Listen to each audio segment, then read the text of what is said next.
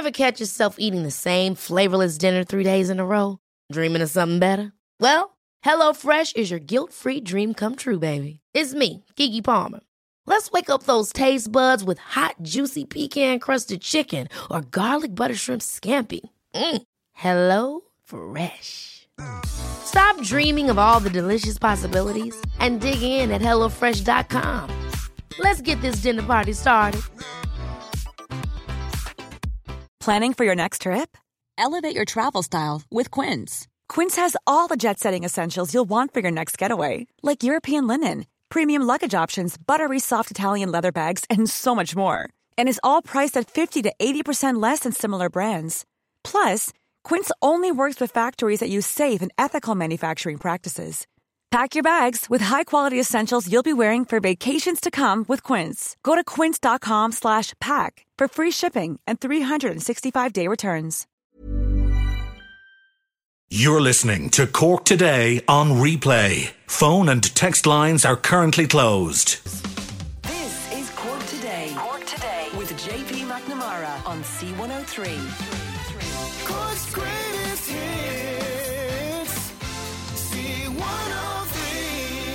And a very good morning to you. Our lines are open. Your views are welcome. 0818 103 103, or you can text or WhatsApp 0862 103 103. And ahead on this morning's programme, we're going to speak with a councillor who is accusing the government of a hidden agenda to phase out rural communities. Now, this is a Clare-based councillor, and he feels that many decisions made regarding planning for one-off housing is going against what rural Ireland is all about. And he feels they're trying to push everybody into towns and cities and maybe create villages that are at a small scale at the moment and a larger scale in some areas across the country. Well, he'll join us this morning. Your views are welcome. He's going to explain why he feels like this. It's something he's noticed in many rural areas. He's based in West Clare, but he's speaking, I think, for a lot of areas right across the country. So your views are welcome. Also, we're going to hear more from, we were in Mill Street yesterday, of course, speaking with Noel Buckley from the Mill Street Community Council. He joined us live on the show yesterday with an update on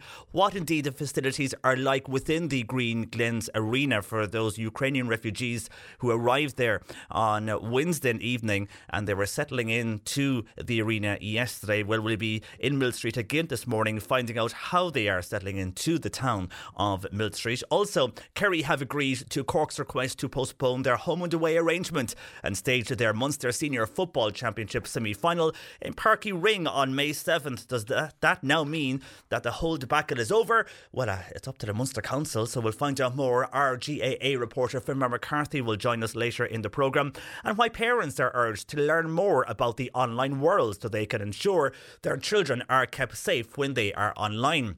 And the big thing here is that if your child is on the street or in a playground, you will watch them. But when they're online, safety experts feel there's no one watching them, and online can be as dangerous as the real world. So we will discuss with CyberSafe Kids, who say the offline world now that everybody is talking about, we should be doing the same when it comes to online. We're going to hear from a group of Cork parents who have teamed up with a number of other groups.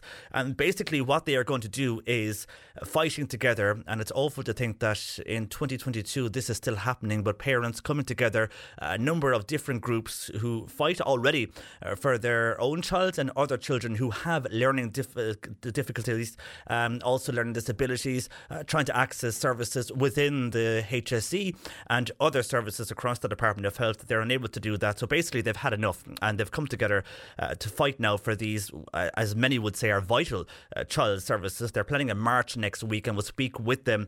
They're called FUSS is the name of the group, and we'll find out why everybody has come together at this stage, basically because of frustration, I suppose, of long waiting lists trying to access the various services across the health service. And we were speaking earlier with Ken Tobin on the breakfast show about hoarding items. Ken admitted he's a hoarder. Are you a hoarder? Well, it seems hoarding is a sign of anxiety, and we're going to talk about decluttering with Ireland's Queen of Decluttering. Anne-Marie Kingston will join us us later in the programme. If you have a question about decluttering, get that into us. She will join us later on after midday. And also ahead, parking spaces for motorhomes we spoke about on the show yesterday. This was how motorhome parking spaces or camper van spaces in Fermoy are being changed, but it also comes from people who wanted to park in those spaces and they were taken up with cars, and they were saying the car and motorists were abusing the spaces which are meant to be for camper vans, and the new spaces now are on the side of a road. And many listeners yesterday were making the point that if you're in a camper van, how are you going to get a decent night's sleep if you're parked up at the side of the road? And are they appropriate places? Seemingly it's a bit tight on the road they're in now, the new location in Fermoy. So that and more between now and 1, and your views are welcome. And Bernie takes those calls 0818 103 103, or you can text or WhatsApp 0862 103 103.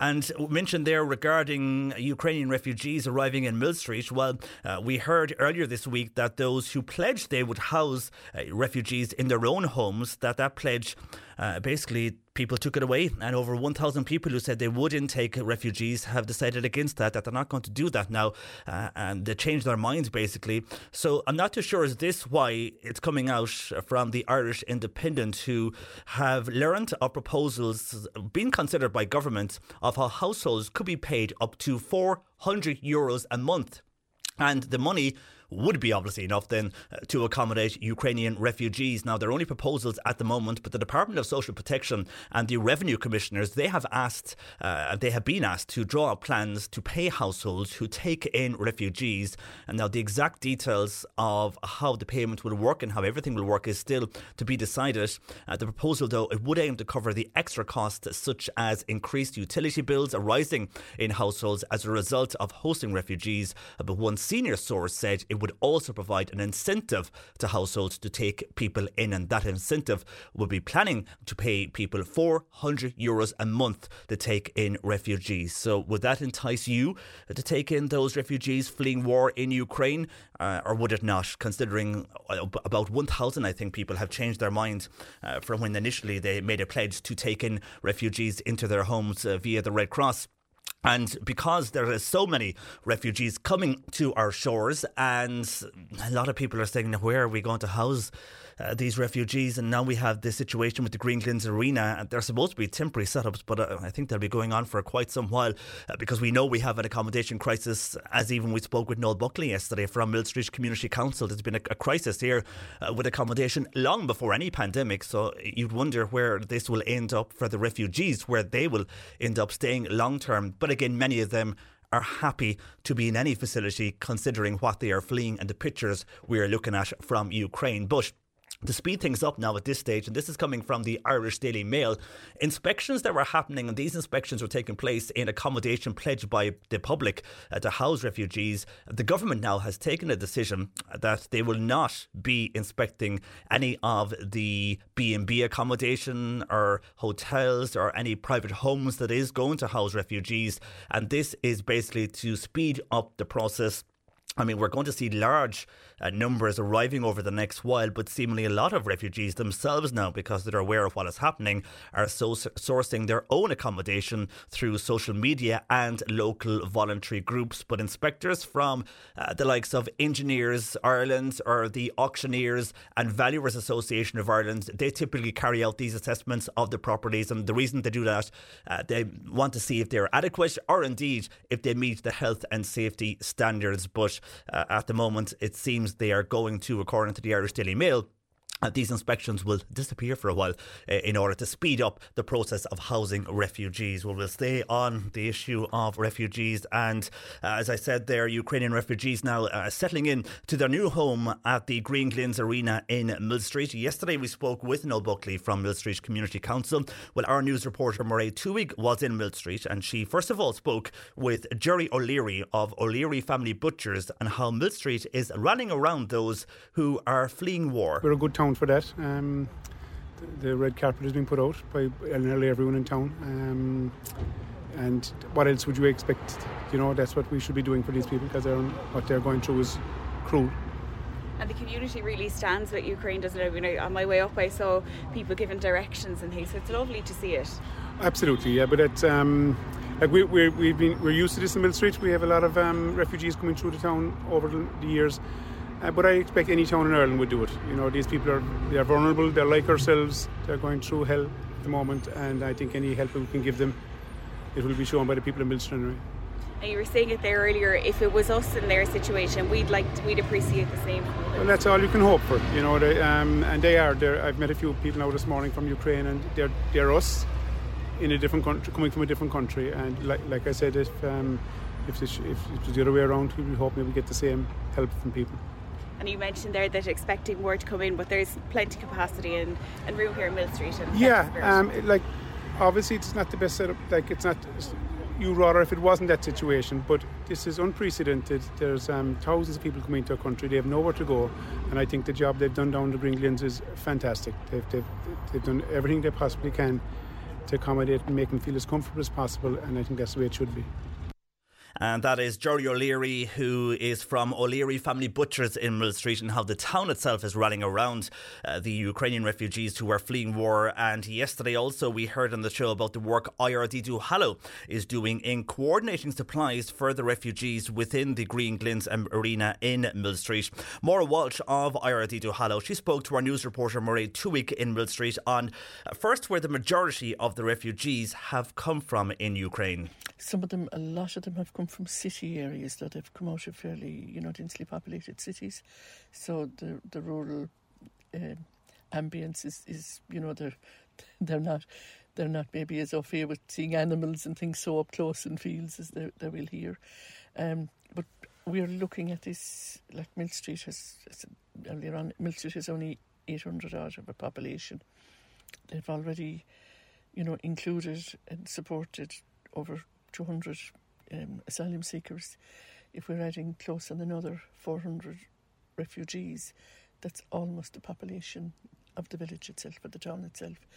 And it would be the same as putting maybe 500,000 people into Cork City and asking them to absorb that.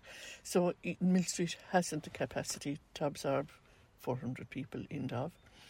So we will be certainly looking at all our villages and towns across Duhallow. We're looking at this as a Duhallow response rather than a Millstreet and Bantier response. So playgrounds, sports facilities, sports clubs, everything like that, maybe active retire groups all over the place. We'll be looking, to disperse the group here during the day so that they're not in an enclave of 400 day and night. And in terms of transport then to the rest of Duhallow, I mean, what are their plans in place there? Yeah, we've been getting great cooperation from Rural Link, our colleagues in Bantry.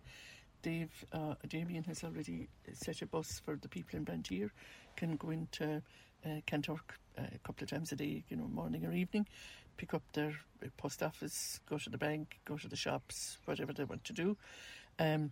Here now it is walking distance to the town, so that's not an issue. But we're looking at, I suppose, what we're doing at the moment is just information gathering, the age profile, what are the needs. The big question all morning, we're here since 8 o'clock, but the big question all morning is English language classes, how soon? And we're very lucky here in Millstreet, there is an ETB centre here. The other centre is in the James O'Keefe building where we are ourselves. But there will be classes available for beginners, intermediate and advanced. I think there will be high demand for the beginners and that's of all ages. There are some intermediate that would just like to improve. They understand, but they're not confident speaking. And I think a lot of us that have left school for a while would relate to that in relation to Irish. We've had fantastic donations from local businesses, local communities, collection points set up in all the communities. So fantastic. And what we are not using will be moved on to the next place. Brilliant. And we met Letitia inside a beautiful little dog. Lovely. So there's furry friends here as well. There are about 20 furry friends that I could see this morning, from amazing, shiny, big black labs right down to little, tiny, like Letitia, little, I don't know what it was. A Pomeranian maybe or something. One tiny little thing anyway. It's open, like the people have been coming and going all morning. They've been downtown, they've come back up with bags of potatoes and whatever. And they're free to go anytime, and I suppose Millstreet is lucky as well. It has the train, trips to Killarney or that now, please God, over the summer will be possible. Or indeed, if they want to go to the city, it's totally possible from here as well, walking distance. Amazing. And we just saw one couple there, they're gone now, but they actually drove here as well. So that's... They did, actually. They have driven all their Ukrainian registered car, met them this morning. They got comfort here last night from the Duggins estate here, but they're on their way on to Wexford to a house, and we helped set them up with Google Maps, and they took some dressing gowns and whatever bits and pieces they might need with them for the road. I think they got a packed lunch as well before they left. So we had a nice flash of lights and goodbye there from them, and kisses, what air kisses is it you call them, Perio. So yeah, they're fantastic. So we're delighted that they're on their way. Maura Walsh of IRD2 Hollow speaking to our news reporter Mairead Tuig as Ukrainian refugees settle into their new home at the Green Glens Arena in Mill Street yesterday. Your views are welcome as we've been speaking today and indeed yesterday on this. And now as the government are considering anyhow offering €400 a month for people to take in refugees, would that entice you to open your home to those fleeing war in Ukraine?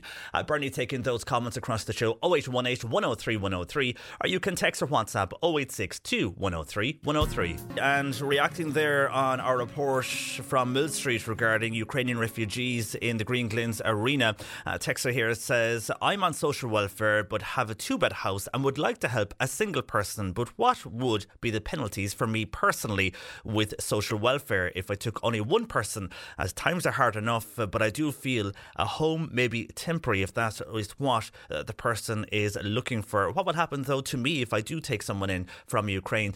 Well, the situation hasn't been clarified, but sources are saying there won't be any effect on somebody who is, claiming benefits for social welfare or on pension or whatever it is, that the benefits will not change because there is such a demand now for those coming into the country looking for accommodation. They're not going to penalise Irish people who were on social welfare, who were doing good by bringing Ukrainian people into their homes. So for nothing confirmation-wise has been said. They haven't provided any clarity, but sources have told us, and also it's been reported in papers, that they're not going to penalise anybody. If someone is taking in refugees and you're worried your social welfare, your benefits will be affected by that, at the moment sources say they won't be. But it's a question that if you do pledge your house, you will be, not that you pledge your house and somebody's just going to rock on. You're going to be dealing with the Irish Red Cross who are coordinating this. So it's a question you would be asking them as well, and they will find out official information then towards your own situation and what benefits you are getting. But from sources within government, that's the way they are looking at it, that it won't affect you. But again, just a big clarity point on that. They haven't officially said that as yet, and it's just sources have saying that. But it is something, if you are considering and if you are in touch with the Red Cross and they give you a call back, it's certainly a question you need to ask them as well if that is your situation. And if you're in the Bantry area, a few texts on this. JP, do you know why the 3 network is not working in Bantry over the last couple of days? We have got in contact with 3. If you're in the Bantry area and you're a customer of 3, let us know if you're affected by this as well. But we have contacted that company and we'll wait and see what they say to us regarding the reception and data of 3 in the Bantry area. On the way there, we're going to speak with a councillor. He's based in West Clare, but he is accusing the government of a hidden agenda to phase out rural communities. Do you agree with him? We'll speak with him next. Cork Today on C103. Text or WhatsApp Patricia with your comment. 0862 103 103. The government has a hidden agenda to phase out rural communities across Ireland. So says PJ Kelly, a Clare-based Fianna Fáil councillor who joined me this morning. Good morning to you, PJ. Good morning. And thanks for joining us. I mean, is one of the reasons you were saying this is due to planning and so many people having problems getting planning permission in rural areas? Many of these people would have been born and bred in this area. Yeah, well, planning used to be a reasonably straightforward issue. But nowadays we have added the final clamp on it with the Office of Planning Regulator. And it's not quite clear what his role is, but we're getting directions from on high to do what we're told effectively. Planning is not a science, as you know. It's different things to different people. It's a mixture of preference and prejudice, punctuated by politics. And often planning authorities have ended up in court because of their ambiguity and so on. In fact, the Irish government was in court for the European Commission not too long ago because of planning regulations. It hasn't today complied with it. But to me, the last straw is in the National Framework Plan, which has been administered by the Office of Planning Regulator. This has brought in what's known as a population allocation. Note the words population allocation. Now, the last time I heard, or the first time I heard about this was in China, and after that in North Korea. Now, we're not too sure how the population allocation is going to take place, but on what we see, there's a suspicion that the greater part will be towards urban areas and the lesser part towards rural areas. So do you feel, PJ, the reason for this, they are doing this, is because if you have population in one area, you can provide services, where here in Ireland we have a very dispersed population located in various parts across the country, and then we're always fighting for one thing or another because of the lack of services, and that is due to what the government say, past and present, too many one-off houses. So do you think, is that why they're bringing in this allocation population? I don't think so. I mean, in Switzerland years ago, the powers that be decided to bring the farmers into towns and villages, forgetting that they had to drive out to their farm every day and come back every night. So what we have to do is actually hit the reality button and face up to what's happening. Now, there is a kind of a hidden agenda here that, rural Ireland is causing pollution problems. But we have made no real attempt to deal with pollution here. We have made little moves here, little moves there. We banned the production of beet briquettes in Bornemona. Now we're importing them from Germany. I mean, we're a bit of a laugh. And the fact you bring up climate change there, many will say if the more one-off homes we have across the country, people are then on our roads, and future governments don't want people to be on roads. They're very much looking at public transport. Even this week in Cork, they're launching new ways of getting people on and using public transport, and that's across city and county. So do you think this will be used as well in a bid to make things more centralised? I think we're forgetting that the Irish people are different to the rest of the world. We do things in a fairly intelligent way, and we don't compromise ourselves with plans and so on and so forth. Now, if we look at the housing situation, every house that's built in rural Ireland is worth the government approximately 80,000. It's worth the state that in revenue. Every social house that's built is costing the state 300,000. If we totally ban rural housing, we're going to have a massive housing crisis. In my own county, we have 51 towns and villages without wastewater, proper wastewater systems. Therefore, we can't go in and build houses in towns. Now, there is a further aspect to it, and that is tourism. Most of the tourists who come over from the continent in particular, and they come from a different environment, they're fascinated with the idea of houses out in a rural place. They're indicative of life and light. But I have a funny feeling that this idea of population allocation is going to be contested in the courts.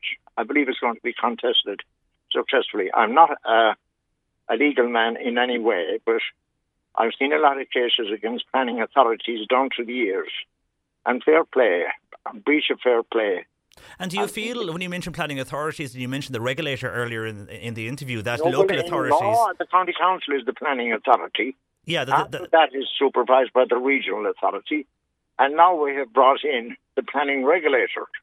And the reason, though, many will say that was brought in was because of mistakes made by local councillors and the local authority over the years, where houses were built because someone might have been in contact with those in the local authority, known them, and they had to get more transparency. That was the reason for all these regulators.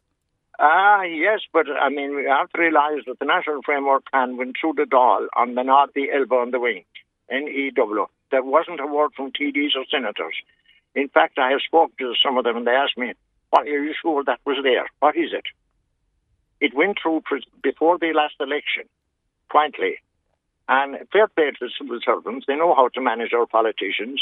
They know how to handle them. And I always say, fair play to John Joe up there. He even knows how to manage the ministers. But when you look then, are you afraid that when you look to other countries, because you're in West Clare, you're very aware of the situations that we have here as well in our county area of Cork, with post offices closing and other rural services closing and people moving away from rural areas over the last while. Now we're seeing the opposite, I must say. Since the pandemic, people are returning back to where they're from because they can work remotely. But every time we've seen a blow to rural communities, we do look to Australia, and if you look there, you will see everything is in major towns and in big cities, and there's very metro versus rural life in Australia. But when you go to rural Australia, PJ, it's very rural, nothing like Ireland. There's nothing for miles and miles. Are you afraid that would be the impact here when you see derelict houses and villages now, which would have been thriving years ago with pubs and shops, now only left with a one local pub which only opens in the evening? Well, I don't know. I live in a rural area, approximately 10 miles out from Ennis. There's huge pressure to build houses here, and there's a big demand for them. And there's no point in comparing us, with due respect, comparing us to Australia or anything else. Ireland, Irish way of life is unique. But is that the way it's going to go? That's what I'm comparing it for. Is that the way the government wanted to go, that we'll all be living in villages and cities and big towns, and rural areas will just be left blank? Well, we just can't, because, I mean, you take our own country at the moment, you can't build a housing scheme even outside Ennis at the moment, because we have 51 towns and villages don't have a wastewater treatment system. I mean, we've got to press the reality button for the moment and see what's happening. And when you say about building a house, is that a one-off house or a housing estate? One-off housing. One-off There's nothing. That would include a housing estate within rural villages. And you would welcome that, though? I certainly would. Yeah. And we have to realise that the farmers' sons and daughters still have a heritage connection. Their kids want to go to the local school. We have a lower crime rate in rural Ireland than we have in urban areas. No disrespect to the urban areas. We don't have the same social problems, and so on and so forth. And again, I say, reality button, please. And when we speak about one-off housing there and a housing estate in a village, would you be happy if the local council, for example, that they sort the wastewater facility there and they say we can't have one-off housing, but you can all live in this brand new housing estate we're building? No. I mean, you have to realise that the amount of farmers that you have in any county, farmers live adjacent to their work or on the site of their work. And as I mentioned earlier, they tried that in Switzerland in the 80s and it backfired badly on them. So you want things to remain as they are, really, with the one-off housing. If there's a new housing estate in the village, fair enough, but you don't want the planning laws to say, no, you can't build a one-off house 2 miles outside a certain village. We're building a housing estate, you can buy a house there. And that's what you're afraid will happen with this, as you described, with the population allocation. That is right, and it's going to compound all types of social problems. We're looking at a small picture. We've got to look at the picture. The big picture. We've got to look into the future, see what is going to be there, see what is desirable, see what is attainable, and work to that objective. And would you say, when you mentioned that it's a hidden agenda by the government to phase out rural communities, a lot of people are saying, rural Ireland, it's not totally forgotten when we see the investment in the national broadband scheme, even though civil servants did not want this to go ahead. The government TDs kept pressing ahead with this. Would you say at least there's a sign of investment in regards for rural Ireland? That is the contradiction. I mean, here in my own area at the moment, I see a lot of people working from home. They're working from farmers' houses and so on. I mean, some of the farmers marry civil servants and so on and so forth. And this thing is taking its place, and COVID has an impact. There is a return, in my view, to rural Ireland, to rural values, and so on and so forth. No, you're right. Yeah, it has. It definitely has, Peter. We've seen that ourselves here. It has brought people back to their areas. And as you say, the broadband scheme is there, but yet they won't let people build one-off houses. So it probably does make sense that it is a conflict. But, saying all of this, you're a Fianna Fáil councillor. I mean, have you said this to your party leaders, as Fianna Fáil are one of the parties in government? Well, I mean, they're occupationally deaf anyway, I think. I mean, they listen to civil servants, not people on the ground. So you feel they've lost touch with those who are voting for them on the ground and also those who work for them on the ground, like you? Unfortunately, the judges, that is the senior civil servants of this country, are handling the whole scenario. Our TDs and senators are collecting their expenses, and coming around with Christmas tax to it. So when people run about voting for change, you feel there won't be any change because the civil servants run the country. So no matter what party goes in, it doesn't make a difference. But they actually run the country. That's unfortunately. We had a few ministers in the past, I won't mention any names, who left their imprint. But the majority at the moment are handled by John Joe. And we have a John Joe in every department. Okay, well, John Joe seems to be running the country. Anyhow, at time listening to your descriptions there, PJ, we'll wait and see what happens. A lot of people on text agreeing with what you were saying and worried for the future planning in rural areas. One example here is from Anne, who says, my daughter is looking for planning at the moment in an area of Cork. We're born and raised there. She did leave for 10 years, but due to work reasons to work in a nearby city. Now she is back again, but she can't get planning because she is not considered local, yet all her family are living in the area and we are here for years and it's our own land, but we cannot get planning for her. We've gone 3 times already and been refused, and everything is within the documentation. The house isn't, the way sometimes they come back and they say the house isn't within the nature of the area. It is. So there's one example, PJ, from someone who was born and reared. One of the new proposals at the moment is, and I'm facing it here in my own county, is that a farmer would not be recognised as a farmer except he exceeds 20 hectares, which is 42, 43 acres. Now, if we look at the remote part of Clare, that means approximately 30% of them will not be regarded as farmers, and their children will not be regarded as farmers' children. And that will have a huge knock-on effect over the next few years. Peter, for the moment, I'll leave it there.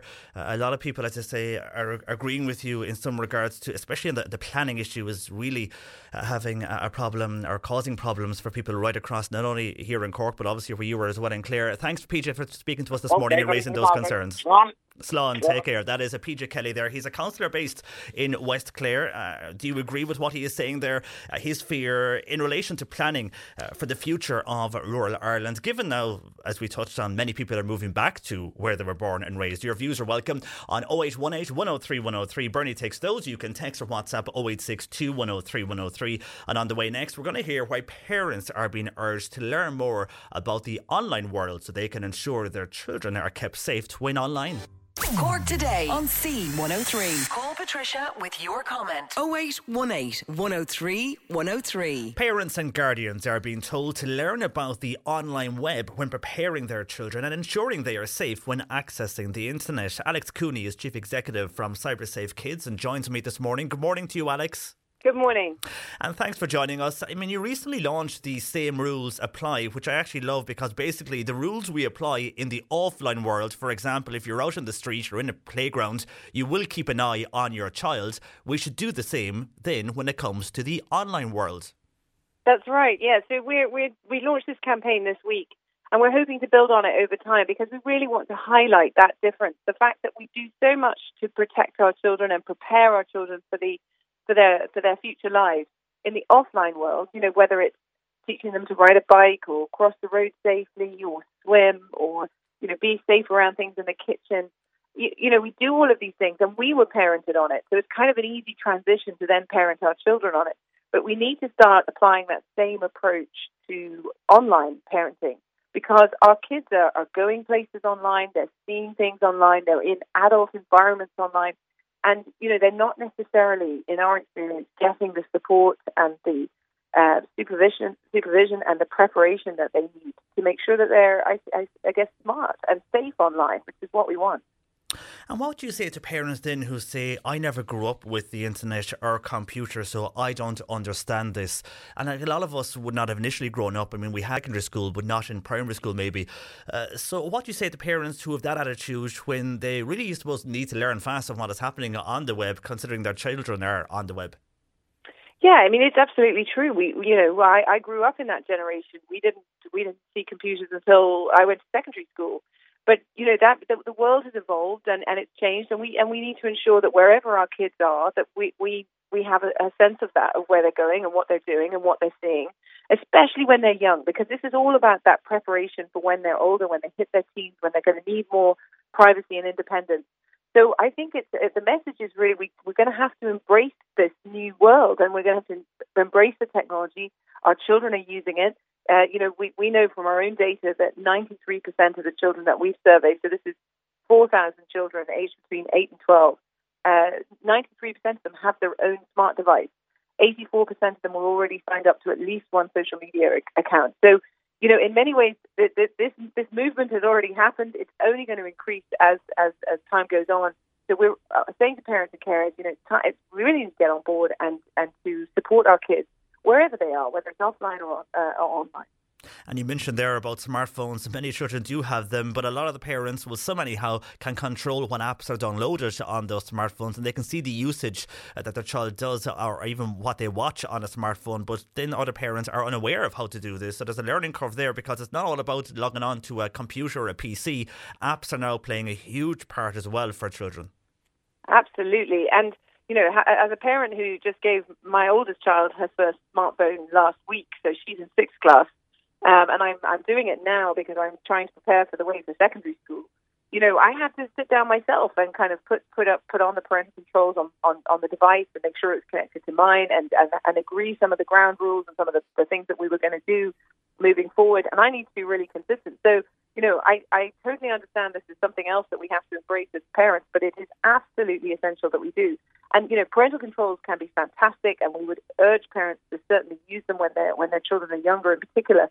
But we also need to be ensuring that we are having the conversations, making sure it's really normal to talk about what children are seeing and doing online, that we're setting some ground rules around use.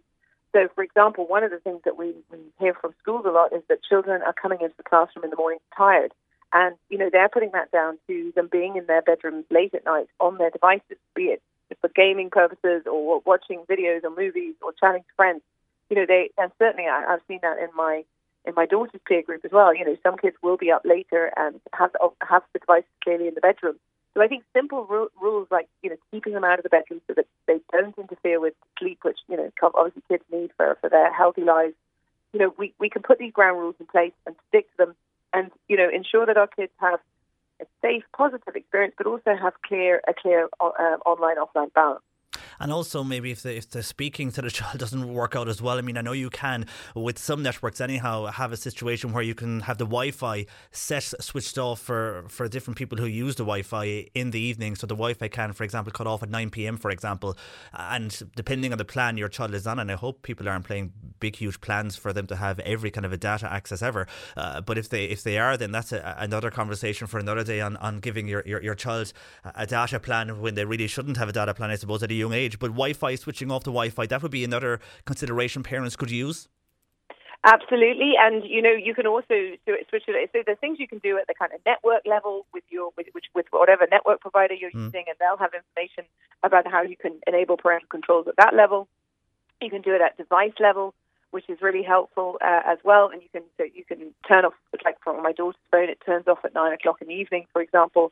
And you can also do it at app level. There are parental controls in different apps as well. So there's loads of support that we can use to help us as parents and carers in protecting our kids. But, it's about, I suppose, informing yourself as a parent. There's loads of great advice out there. We've got our website, cybersafekids.ie/same rules apply. So this, which has the campaign video as well as the support resource. And we're hoping to build on that, as I said, over time and produce more videos with the same good messaging. So, and there's plenty of other good. There's webwise.ie, there's Common Sense Media, which is fantastic if you want to check out kind of age-appropriate games or movies for your children. So, really good advice out there. And I'd urge parents to get on board and start embracing being a digital parent, because that's where, we live in the digital age now. True, and that's the way it's going to go forward for a while. So whatever we do, as you mentioned earlier, in an offline world, we need to consider that as well in the online world. For the moment, Alex, thanks for joining us this morning. Thank you. That is Alex Cooney there, Chief Executive from Cyber Safe Kids. And I think good points of information there regarding nighttime phones, but also the fact that we just need to be more aware of what is happening online, as you will be if you're out and about with your child. Our lines are open, 0818 103 103. Bernie taking your comments. You can text or WhatsApp 0862 103 103. And coming up after 11, we're going to hear from a group of Cork parents who have teamed up together to fight for vital child services. They are planning a march next week as they they just have had enough on fighting for their children with learning disability needs. And also we'll speak with our GA reporter Fiona McCarthy on how Kerry have agreed to Cork's request to postpone their home and away arrangements and stage their Munster Senior Football Championship semi-final. Plus we'll hear how the Jazz Festival is returning to Ballydehob. And a lot of calls coming in on our conversation earlier with the councillor PJ Kelly, West Clare councillor. He feels that the government has a hidden agenda to phase out rural communities as people can no longer really apply for planning for a one-off house, he feels, in some areas, and people that do have to jump through hoops to get that actual house planning in the first place. He feels they're moving people into bigger towns and into cities and looking to build housing estate in villages and then moving people off their own land to live then nearby in a village in a housing estate. Some of the views he brought to us, and a lot of people agreeing with what PG is saying there, especially regarding the planning situation. First of all, this is from Michael, who was in Castletownbere. He says, "Hi John Paul, I don't always agree with the Fianna Fáil representative, but I have to agree with your guest that one-off housing is a must in rural Ireland, and yes, successive government's agenda is to wipe it out. It is your given right to build a home on your own ground in the countryside. This is what went on in the north of Ireland. It is something that should be contested in the European Court of Human Rights," says Michael O'Sullivan in Castletownbere. While Jim says, "I do agree with what that councillor is saying, but also they need to look at planning because you just can't build a house anywhere. There are some houses built in rural Ireland that just look absurd, and also they're built in the wrong place, around corners, people trying to access their homes, and they're built on a corner of a road, which is dangerous. So I think they do need to look at planning regulation. But as regarding your right to build, yes, everybody should be allowed to build in rural Ireland and should be allowed to build a one-off house. But Jim feels the planning needs to be looked at more carefully than it was years ago," says Jim. While Owen has been trying to get planning on his own land and his own farm for the last 4 years with no luck. First of all, it was the house wasn't in line with the rest of the houses in the area, even though they felt it was. They redrew their plans over and over again, but every time there is an excuse. He's at this stage is looking whether he will continue with the fight or move to a nearby town. That's something that PJ brought up, that what is happening, that people are giving up really and then moving elsewhere. But Owen having no luck with planning over the last 4 years. And then from that situation with the rural Ireland planning to the refugees who are arriving in Mill Street. And John is asking, people are very generous taking in refugees at the start, but many people now are having second thoughts when it becomes a reality. So that is why the government maybe are offering this money they're going to offer for those who wish to take in refugees from Ukraine. Regarding the Green Glens Arena, John says, surely this building is not fit for purpose for this facility. There must be a health and safety issue. Is there or will it be all okay until something happens? Well, John, I don't know if you missed the interview yesterday with Noel Buckley from Mill Street Community Council. We spoke about all of that in length, and there's special units that have been built in the last number of weeks. So it's not that they're just lying in the arena. They're actually in special units. Now it's for a temporary measure, but we realise at this stage they will be there longer than 1 or 2 weeks, and more will be arriving. But it's not that they're just lying in the arena. They actually are in their own units, and then they will eat in the main hall. Now the toilets and the showers is a communal facility, all right, but the rest, they have their own living room, their own kitchen space. So it might sound when we say the Green Glens Arena that they're lying in the main area there. No, they're not. They have their own units, and we did discuss that at length yesterday with Mill Street Community Council. But then when it comes to the €400, somebody is texting in here saying, who in the name of, well, I won't say the word, is going to pay for that? Things are bad enough in this country as it is to live, but looking at this €400 a month, this is just scandalous. Who's paying for it? Well, you are, because it's the taxpayer who will be paying for this. The money is coming from the government, and the taxpayer will be paying really for this in our taxes. So that's where the money will be coming from. And then online safety, we spoke with Alex Cooney there from Cyber Safe Kids regarding how people and parents in general need to be more more online aware as you would be offline. You'd be watching your children if they were in the street or a playground, so the same should be done online. Well, Joe in Dunmanway on that says, why do kids need phones? That's why they are losing the ability to communicate and can't hold down a conversation. I first saw a computer at work in 1990. I never had a mobile phone back then, and kids should not have mobile phones, says Joe in Dunmanway. While Geraldine says, my 11-year-old has a phone. It is a smartphone, but we limit the data use so she can only call us at home. Then we have Wi-Fi and she can use the net at home. But again, we have 2 Wi-Fi codes and her one switches off at 8 p.m. My problem is, though, her friends. They are not all the same. Parents have paid for packages adults would use. So they have phone use and they have data use 24/7. Now we have access to what our daughter sees, but then pressure comes from the friends on why then the friends have internet all the time when they're out after school or wherever they are, and she cannot. So Geraldine saying digital has brought new nightmares for parents that weren't there in the past. Thank you, Geraldine, for that. And staying with phones of a different level, we spoke earlier and we are looking into this and waiting for 3 to come back to us on what is happening with the 3 reception in Bantry.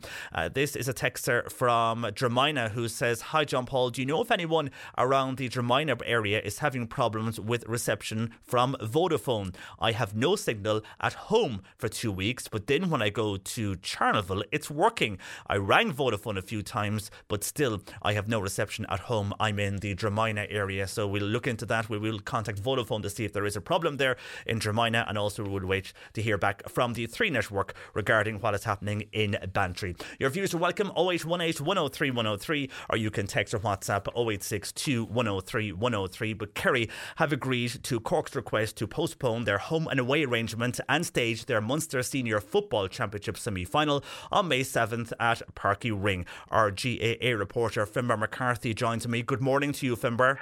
Good morning, JP. Will this end the matter now, as the Munster Council last week reiterated their intention to keep the fixture for Fitzgerald Stadium? Yeah, I think it will end the matter. I understand that the Munster Council CCC are due to meet tonight. That's my information, and they'll ratify it. And the fact that Kerry have agreed to come to Parky Ring will put the matter to bed. I think it's been going on too long, and the game is less than 3 weeks away, and both sides need to focus on the match rather than be distracted by events elsewhere. But I think it could have been handled better, but at least as a resolution, I know both sides can get on with the job. And this was never a Kerry matter. It was really down to Cork and the Munster Council. So if this now, you feel it will go ahead tonight and will be ratified, everything is back to normal then to Parky Ring on May 7th. And what about the safety concerns they were having there all along? Well, just to reiterate, I think there's kind of faults on both sides in this. When Munster Council fixed the match, they fixed it for Parky Ring, and they just said Parky Ring. They probably should have said subject to certain conditions. Cork County Board, when they were drawn against Kerry initially, probably should have said, lads, we'll forgo home advantage because the stadium won't be available and we'll get the match back. But look, that's all water under the bridge now. And I do believe, speaking to the chairman of Cork County Board in the last few minutes, that the stadium, the capacity of the crowd will go over 11,000 with the remedial works going on, and everything should be subject to the safety check, which will be passed, that the game will go ahead. And that won't affect any arrangements then for the next number of years, as this game should have been played in Cork this year anyway? No, it won't. What's happening is that this is a once-off game coming to Cork. The arrangement will start again next year, and we'll go to Killarney. The next sequence of matches will start with a trip to Killarney at whatever stage we meet there in the championship next year. Okay, we'll wait and see what the decision later comes out, and that will clarify it once and for all. Very finally, Finbar, big night tonight in the world of GAA, the C103 GAA Awards with the Rochestown Park Hotel. They're taking place later, so a busy day for you. Yeah, busy day, and one that we all look forward to. A bit later than planned, obviously, JP, with everything that's gone on, and we're looking forward to it. We should have a good attendance. We have a special guest whose name we're not allowed to mention on the radio for obvious reasons, but I think everybody knows who our special guest will be. But I should just emphasise that these awards now kind of combine 2 years, because we had no award last year, obviously, and we honoured some of the late county finals that were played early this year or early last year. So there's kind of a combination of 2 years nominees going into for the overall winner, along with the Kieran O'Driscoll Youth Award and the Donley Hand Distinguished Career Award. So let's hope for a good night and a good crowd, and we'll back to normal, thank God. Very good, Finbar. We'll enjoy tonight in the Rochestown Park, and the best of luck to everybody who was up for an award tonight. Take care. That is our JA reporter, Finbar McCarthy, and it looks like that whole debacle is now being put to bed. Our lines are open, 0818 103 103. And up next, we're going to hear from a group of Cork parents who have teamed up together to fight for vital child services. They're planning a march also on this because basically they've had enough of fighting continuously for their children's needs, and these are children with learning disabilities, and they're facing long lists when it comes to waiting lists within the HSE. We'll speak to that group next. C103 Jobs. With Munster Technological University, enhance your career prospects with MTU's range of full-time, part-time and professional courses. Succeeding together with MTU.ie. Coonvera Treatment Centre require a staff nurse. You can email your CV to fernands@coonvera.ie. A sales and marketing representative is wanted for the North Cork area. Call 087 7566 524. And a part-time mechanic is wanted for O'Neill's Garage in Cullimon and Bantry. You can call Mike on 087 946 0222. These jobs and more online now. Just go to c103.ie/jobs. Cork Today on C103. Text or WhatsApp Patricia with your comment. 0862 103 103. Cork campaigners have come together under a new group to support parents of children with disabilities who continue to face long waiting lists for required services. Families Unite for Services and Support, or FUS, is the name of the organisation, and Rebecca O'Riordan is the Cork spokesperson and joins me this morning. Good morning to you, Rebecca. Good morning. Thanks so much for having us on. Well, thanks for joining us. And I suppose this group is connecting parents who are all experiencing similar hardships. And a lot of this is the imbalance we see across the health service and other services when it comes from either diagnosis or indeed initial assessment. That's it. I suppose this kind of cohort of parents, we're all walking a similar path, but it does tend to be a very varied kind of selection. Disability services is a very wide kind of area. It goes from if your child needs a dyslexia assessment, all the way to your child needing, equipment services or respite. But unfortunately, things have gotten to a point now. Now they've never been good. Let's be fair. It's been a very, very long and difficult history within Ireland when it comes to children's disability services and special education provision. But I suppose the combination of the moving to the Progressing Disabilities programme, which was supposed to improve things, has actually made things 10 times worse, unfortunately. Yeah, and we have heard from parents that when their child maybe went, for example, for speech therapy, and this is no fault now of the therapist or the consultants, but when they go into the room, either the consultant or the therapist will be unaware of the background of the child, so then the treatments can be a kind of a one-size-fits-all and may not be suitable for that child, which means they will have to go back again at another stage, but that could involve another number of weeks or months. That's the difficulty. So the whole idea with Progressing Disabilities and the restructuring of the assessment of need was that children were waiting years to get a diagnosis. Then once they got that diagnosis, they may actually age out of the services altogether without ever seeing a therapist. And unfortunately, that was a very common story. Now, what they tried to do was get rid of giving a diagnostic assessment. Now, that has since been proven to be unlawful. It went through the courts. And we are very grateful for that, because without a diagnosis, as I'm sure you can imagine, if somebody, getting a diagnosis of undefined disability is of no use whatsoever to anybody. You can't Google that. You can't find a support group for that. You have no idea what you're dealing with if you get a diagnosis of undefined disability. It is just useless. And unfortunately, those children who did go through the system and who did get that kind of catch-all kind of thing, they would have, even if they were lucky enough, because there was very few children who did, even if they were lucky enough to get in front of a speech and language therapist or an occupational therapist, there was no assessment done. How is that therapist supposed to know what that child's needs are?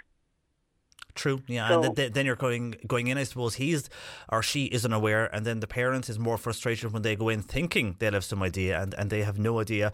And does that kind of look then back to the school situation? Because a number of years ago there would have been a commitment of a therapist visiting various schools. Is that something that should return? That's the difficulty. So when they kind of moved over to this progressing disability model, anything that was working even marginally has now been taken away. Even the very small areas that were working in whatever kind of patched together way that they were working, they're gone now. The therapists have been removed from special schools. Those therapists that were removed, Anne Rabbitte came to a meeting with a bunch of parents there recently in Vienna Woods, and she informed those parents that she had been given the figure of 14.5 therapists removed from special schools in Cork. The principals of those special schools were there, and they said, no, it was 60 therapists that were removed. And Rabbitte had been told by the HSE that 5.5 had been returned. 0 have been returned. Big difference there between 14 and 60 and 5 to 0.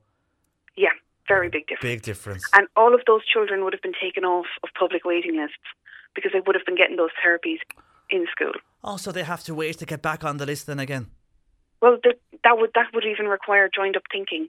They're just in no man's land, you know? They really are. A lot of families are they're in no man's land. Nobody seems to understand or know what's going on. There's no accountability, and our children are just sat in the middle of all of it. Of course, and the children are losing out. Nobody can tell us what's going on. You know? Of course it is. The children are the big ones that are losing out here. And then you mentioned earlier regarding respite and equipment. I mean, we are well aware of people who are waiting for equipment for a number of years. In the end, they end up having to go public and tell their story. And it's unfortunate that people have to go public and tell their story so they can get the equipment they need for their child or their loved one. But that's what they have to do, because otherwise they'll be waiting. And that leads then to a GoFundMe page and a fundraiser. And that is seemingly at the moment the only way many people are getting the equipment they need, because of the delays in accessing that. And respite, I mean, there's so many stories regarding respite and parents who were just really frustrated, worn out, and just can't get a break because there is no respite. That's it. And I mean, it's not like there's just one fix all for all of these things. It is complicated, but there are certain things that the HSE could do to make things even marginally better. Like, that as a developed country, we should have no difficulty in giving children wheelchairs. I mean, there's just that. I fail to believe that is a complicated issue. It's very simple. You know, Anne Rabbitte paid €6,500 for a consultation to help her to learn how to engage with parents of disabilities better. That's 2 paediatric Tilton's Place wheelchairs. That's what it comes down to. We have to choose where we spend this money, and no family should have to have a GoFundMe or have to share their stories publicly just to get enough to survive without their child being in constant pain. They just want to exist without pain and suffering, and that is, if we can't do that, I mean, what are we as a country really? Like, this issue with respite there is definitely staffing issues, and they need to address those staffing issues. It is understandable. There is an entire culture change that needs to happen within the HSE, where there's greater accountability. But that issue is a little bit more complicated, and it's going to take a long time to fix it. However, the issue of access to personal budgets would make a real and significant impact for families accessing respite right now. If you were able to access that money yourself to get at that respite, you know for sure that those families would be able to access it. But that money isn't the same in the hands of the HSE, and somebody needs to figure out why. Yeah, and you mentioned there regarding the minister, I mean, money being spent on consultants when it could be used or diverted to be spent on equipment, it would make a huge difference. Rebecca, yourself and this organisation, why did you get involved in this? Well, I suppose my youngest is, she's just 3. And, you know, we've had personal dealings with this system in the sense that we were one of the families who took a case against the HSE in relation to the assessment of need, because our daughter was diagnosed with an undefined disability. And what that meant was that you couldn't even go You couldn't Google it. There was no support. There was no services. And like my own background would be in advocacy. I'm a trustee of a small charity. You know, I'm a student. I'm studying to get my law degree at night. I am very, you know, good at advocacy, and I am good at figuring out these things. And I can't navigate the system with 8 years in this area. I can't navigate it, and who can navigate it if people with that kind of experience can't navigate it? It's intentionally obtrusive. And there are so many children, like it's so short-sighted to think that we can neglect children so hugely and that we won't have to deal with the consequences of that in 20 and 30 years. Like, children with intellectual disabilities grow up to be adults with intellectual disabilities. They need support. They need to be taught lessons on independence and safe behaviours and just general safety information for navigating their communities. They deserve to navigate their communities in a safe and reasonable way. And that is not, those things don't exist. And what you're going to have is those 3-year-olds are going to grow up to be 25-year-olds. And then who's going to deal with that? True, and the system you mentioned there, your experience in that, but as you mentioned, others would not be. Do you think that's intentional, that they make the system like this so parents get frustrated and just go elsewhere or figure they have to go private or go another route? I to be honest with you, I mean, sometimes I cynically do feel that is the way, but I think what's much more likely, if I take off my cynic hat, is that a general, what is more likely is that they are doing, sorry. Is that your daughter there calling you? Yeah, sorry. What's your daughter's name actually? Emmeline. Emily, is Pankhurst. Emmeline. So Emmeline. Like Emmeline. Lovely yeah, name. So just like Emmeline Pankhurst, the suffragette. Oh, yeah. Oh, very good. So, I suppose, like, the difficulty is, like, with progressing disabilities, one of the key points that they were supposed to do was, in 2011, they made it a key policy that, and a key value, that family engagement was going to be at the core of everything that progressing disabilities was about. And because, you know, they're creating the system and they're looking at one particular part, and then another department is looking at another part, and then another department is looking at another part. Whereas families as service users have a unique viewpoint in that we are the only ones who navigate this from start to finish. And we can see that it is completely unnavigatable. With the best will in the world, you can't get from start to finish, because I've never seen an obstacle course like it. And I think every other parent, there's no cohesion, there's no accountability, and that's for a state entity to have less accountability than, you know, your local Tidy Towns committee.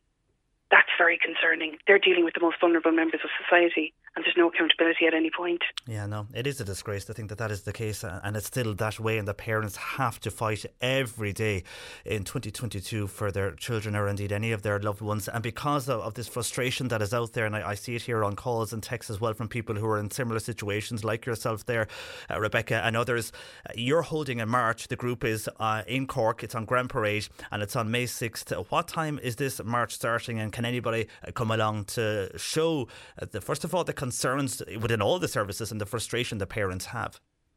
Yes, this is the thing. It's going to be happening at 10 a.m. on the Grand Parade in Cork City on May 6th.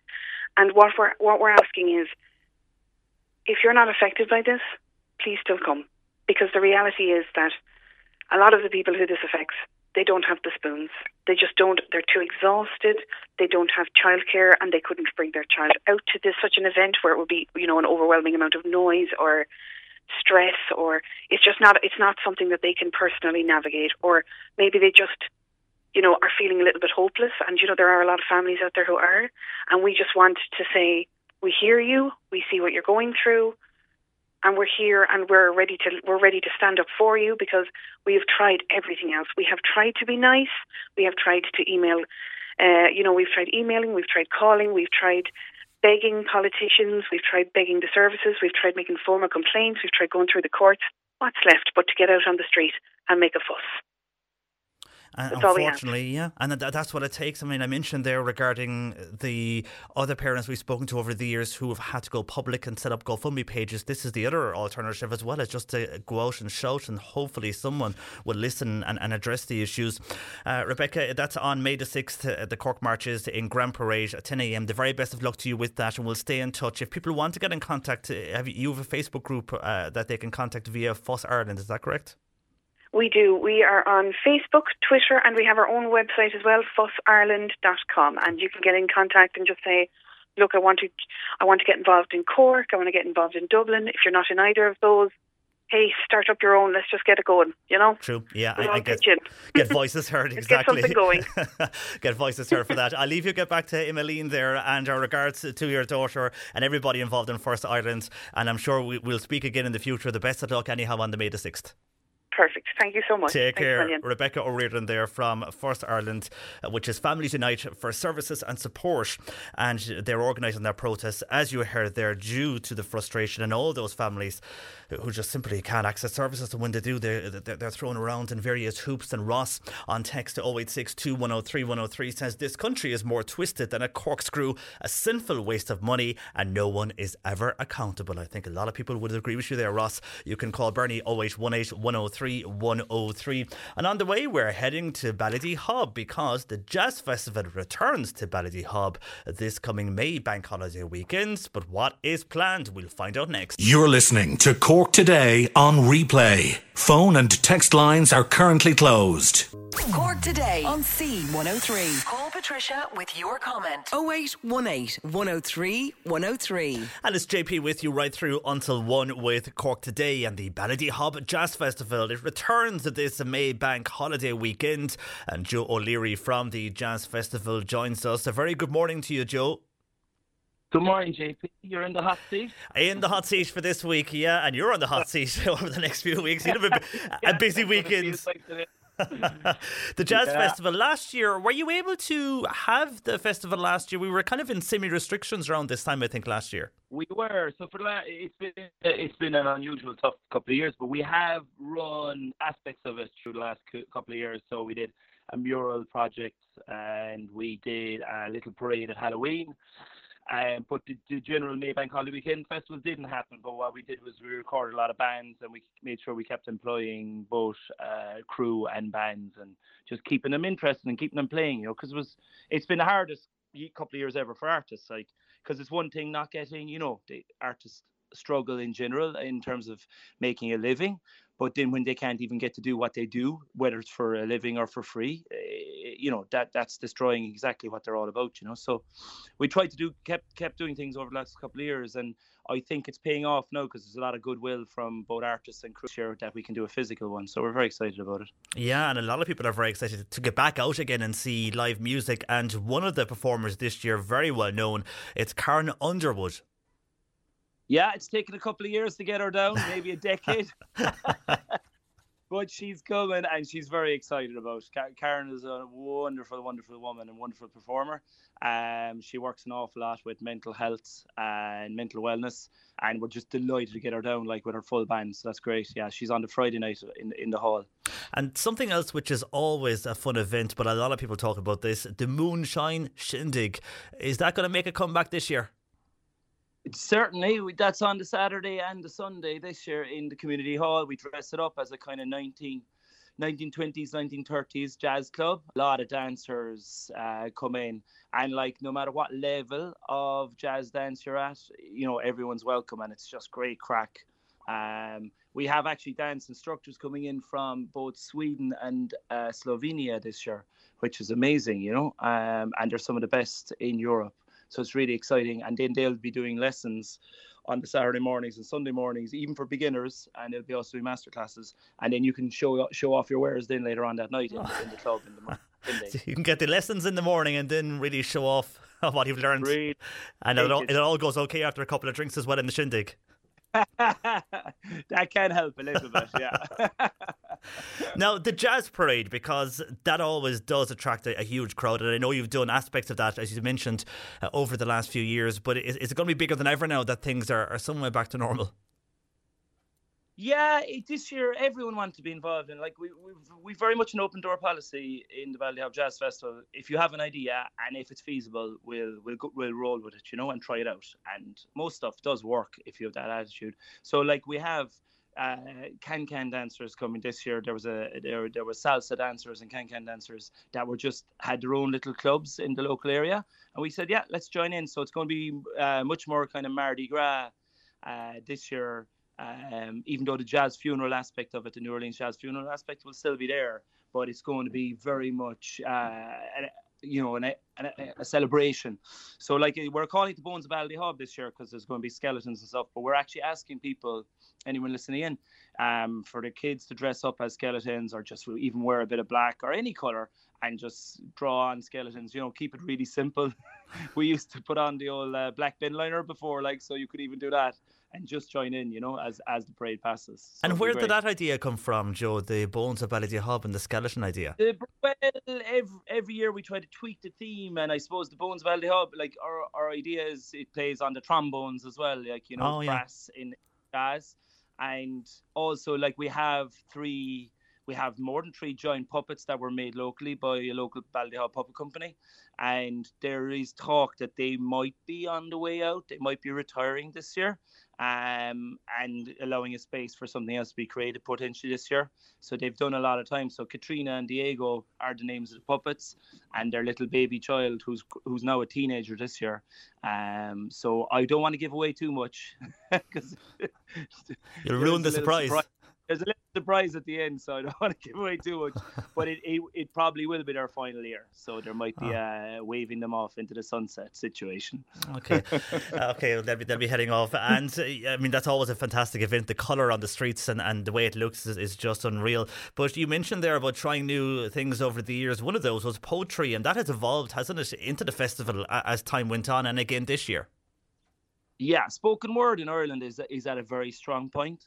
A couple of years ago, it was maybe struggling a bit, and you'd like to Stephen James Smith and a few others really trying to push it and elevate it to the art form it is. But this year, by now, it's got very, very strong. We've amazing. We've Julie Gu, Katie Nivahuna, Michelle Delee, Paulo Colomon, who lives here now locally, which is amazing, out of Working Artist Studios, Carl Holden and David Jackson. So they're going to do a poetry slam up in Working Artist Studios, which is only open the last 2 years and very artist friendly, and they do a lot of workshops and stuff. So yeah, very excited about that because it's the first time adding the poetry side to it properly. We've always had someone who popped up and did a poem, but we're actually going to do a slam. There'll be an hour and a half of poetry straight through, and it's very contemporary and very engaging poetry. And there's a good bit of Gaeilge as well as Béarla there.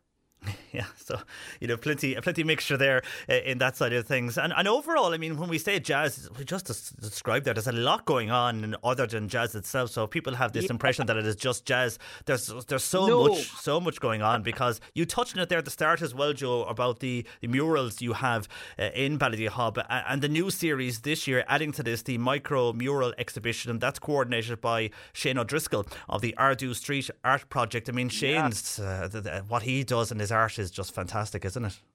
It's phenomenal. Shane is an international artist at this stage, and he's curated himself, and a couple of colleagues have curated Ardú in Cork the last couple of years, and they've done massive scale, 4 or 5 story. Remember the Cork Hurler? There's just brilliant work there, and they've got some of the best people around the world coming in to work with them. So Cork City Council have got behind them there on that. We're doing it on a smaller scale, literally, because we're a smaller village, and it's harder to get maybe people to commit giving a whole wall, a whole gable to a mural, whereas it's easier to get. So that's why we wanted to do with the micro mural project. So it's like a panel of a door or a small little square, something the size of a small window, or so it's going to be smaller, and you'll have to kind of go search them out a bit. And we're only starting now. We started last year with a slightly larger piece, 8 by 8, and it's on the entrance to the wall, and it was called The Third Wave. So it played into, at the time, the third wave of COVID was there. I think we're after about 27 waves at this stage. But it was musicians actually. It depicted musicians playing brass, trying to row a small boat through torrential rain and waves coming from the Fastnet under the watchful eye of a gannet. So it was really interesting to see what artists come up with. That was Anthony Ruby's piece. And we're just delighted. Shane is kind of living in the area now, Shane O'Driscoll. So he was delighted to get involved. And like just the people he knows and the quality is just going to be superb. But that's going to run throughout the year. And you kind of touched on it there. Like, we're involved now, myself and Caroline, my missus, are involved in the jazz here in Ballyhub about 7 years. And we tried to, over the years, just try to keep expanding it so it's more of an arts festival per se, with jazz being the predominant music in it, but with like the Poetry Slam, music trails, New Orleans Jazz Parade, dance workshops, the mural, the craft fair, you know. Even this year there's jazz flower crown workshops where people will make crowns of flowers and stuff to join in the parade. So we've just tried to make it much more engaging for the community, and it's worked really to an extent. Well, we hope it'll work this year, but it has worked up to 2019. Like, we got massive crowds in 2019. Like, I think something between 5,000 and 6,000 people through the town over the 3-4 days, you know. Yeah, no, and it is, you know, it's a huge benefit to the area, not only Ballydehob, but the entire Mizzen area and the West Cork area, because it's, as you say, you're evolving it, and to keep something alive, you have to evolve it, whether people agree or not. You just have to, because otherwise, you know, it can get stale. You must keep driving on. Yeah, you have to, really. And you mentioned the food and craft markets there. They're back this year. They also are a huge draw to Ballydehob. So it's on the Maybank holiday weekend. I think that is the 29th of April to the 2nd of May this year. And you can get more information on Ballydehob at jazzfestival.org. And before I let you go, Joe, of course, you're known from Levi's Bar there in Ballydehob as well. How's business now since things have opened up for you over the last few months? Because while music artists were tough, you also had it tough. It was very, very tricky. To be honest, without the supports that we got from the government mainly, and Cork County Council to a lesser extent, without them, I don't think any place would have survived, you know. So we've survived, and now we're trying to thrive again. It's been actually very interesting since we reopened. We're kind of only open on a part-time basis at the moment, like 3 to 4 days a week max. And we've been doing gigs again, and, you know, we're after Ballyhob's great for festivals. We're after the Trad Festival 2 weeks back. Then we had Easter last week, and in a week's time we have the Jazz. So they all give it a real boost, as you say, to both the village and also the surrounding area. Like, because people stay in Skull, Bantry, Skibbereen, you know, it's huge. And it's been good. Like, with Cormac Begley of the West Kerry Begleys playing a week and a half ago, and it was amazing. And we've had some just amazing musicians back in just to hear music in the building flowing freely, and seeing the audience, smiles on the audience's faces. It's class, like. And I'm really hoping the Jazz will do exactly the same, because we have like people coming in from 13, 14 countries this year, which is phenomenal. And for some of them, it's their first time in Ireland. And imagine you fly into Cork or Dublin Airport, and the first place you actually get to rest your legs is Ballydehob.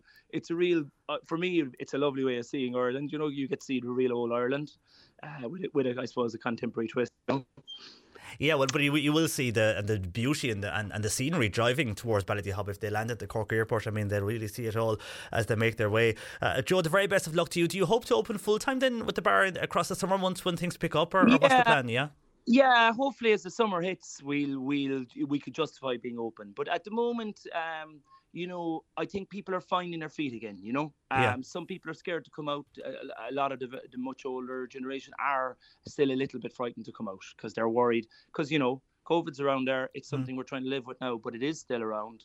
You know, there's not a day go by that you don't hear someone somewhere in a circle getting it, you know. So, you know, you don't want the vulnerable to get it, like. Yeah, understandably, totally, yeah. You know, but it's great that we're open, and it's actually very important that we're open, like, because the other model of locking us all up just for mental health was not the way forward, like long term, you know. No, and short term things had to change. Yes, short term, fine. But I do think we'll open, and Ballydehob is rocking. There's going to be 5 or 6 eateries.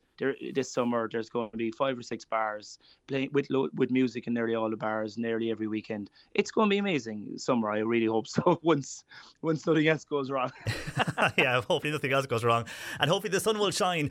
And across the Maybank holiday weekend and across the entire summer, it's the Ballydehob Jazz Festival on the Maybank holiday weekend. Joe, the very best of luck to it. Thanks, JP. Thanks for having me on. Enjoy it, and we'll have to pay a visit again. The last time we had an outside broadcast, it was in Skibbereen, and you, me, and the entire crew at midday were tasting whiskey. Now, I think the interviews after midday were actually the best interviews we did for a long while, so we might encourage that again in the future. But for the moment, Joe, have a great time in the Jazz. Thanks a million. Take care. You'll have to wander down. Okay, bye-bye. That is Joe O'Leary there from Ballydehob. The Ballydehob Jazz Festival that takes place on the Maybank holiday weekend. Check it out. Their website again is ballydehobjazzfestival.org. So much to experience there over the Maybank holiday weekend. Cork today on till 1. Bernie taking your comments now on phone 0818 103 103, or you can text or WhatsApp 0862 103 103. And just returning to a number of comments that came into us across the morning. But first of all, WhatsApp from Councillor Declan Hurley in relation to passports, and this might be a word of advice to people who are maybe waiting or trying to renew a passport, but this could be a first-time application as well. And Declan says that he has been inundated with requests about new passport applications, or some that are renewing theirs and not doing it online but doing it via post. But one issue that he is coming across is applicants getting consent forms witnessed by local Gardaí. He says, please make your listeners know that if the Garda station is not 24-hour, so if it's not one of those 24-hour Garda stations, or a Garda that has witnessed the consent form is off duty, applications are being refused because the passport office can't verify the applicant, and new consent forms have to be resubmitted, resulting in the applications being delayed. So Declan's advice is try to get someone that can be contacted outside of working hours, and also bear in mind the Garda station you're going to, if it's one of those regional Garda stations that might be only open for 8 hours a day or something, but not a 24-hour Garda station. So just bear that in mind. That's from Councillor Declan Hurley. Now, earlier on, we spoke with Rebecca and FUS Ireland, the group that have come together, a group of parents that have come together as they fight for vital child services. They're basically frustrated, and they've had enough of their children with learning disabilities waiting to access services within the HSE. And a number of people are reacting to this. First of all, a texter here says, "Hi JP, I totally agree with that girl. As a carer myself, we just have to keep fighting for our children. I think disability centres should be investigated. We get fobbed off when we ask questions, and there is no accountability, and yet they get funding for our children. But I wonder where the money goes," says that texter. While Mossy says, "Are they the same HSE which tried to deny Vicky Phelan and took her through the courts when they knew they were wrong? Where is the compassion within our health service and indeed the HSE?" And on refugees, we spoke earlier and we heard from Mill Street again today on those Ukrainian refugees who have moved into the Green Glens Arena in Mill Street, and they're settling in fine to the Mill Street area. But John is in the city, and John's fear is that this refugee thing, as John describes it, is going to turn into direct provision all over again. The politicians need to lead by example. They need to take refugees in, is what John is saying. John is saying that many of the politicians, they all have 2, 3 or 4 bed houses, and he feels there is plenty of room as well in the Áras. So they need to lead by example if they want the public to go along and take refugees into this country. Well, why don't they do that first? People agree with that or not, what John is saying? Do you think all the politicians, some that we have spoken to, said they would be looking into this, but do you think they all should and lead by example? Your views are welcome. John feels they should anyhow. And Joe is in Kilmallock. Joe lives alone. He has 3 spare bedrooms and 3 bathrooms, and he has offered his home for refugees to the Red Cross in Dublin, and he has heard nothing back yet. Now, there are no refugees, he says, so far in the Kilmallock area as far as he knows anyhow, and there's cars and loads of empty buildings in the area. And Joe, you're not alone. We've had calls from other people who have pledged that they will take someone from Ukraine fleeing war into their home, and they haven't heard anything back as yet. Now, many are saying they're still working through the process and that you will receive a call, or you may have received an email. And some people have received emails. They thought that they hadn't received them. They had, but they went into the different boxes in your, if you have, for example, Gmail, the social and promotion box, or spam. So maybe just double check them. But then there is people who have checked all of those boxes and they haven't received any information back from the Red Cross. So while now the government are looking at offering money, around €400, to entice people to take those refugees into their home, you have a situation now, as Joe says, in Kilmallock, where he has, and he's heard nothing, and others have been the same. Thank you, Joe, for your call to Bernie on 0818 103 103, on WhatsApp to 0862 103 103.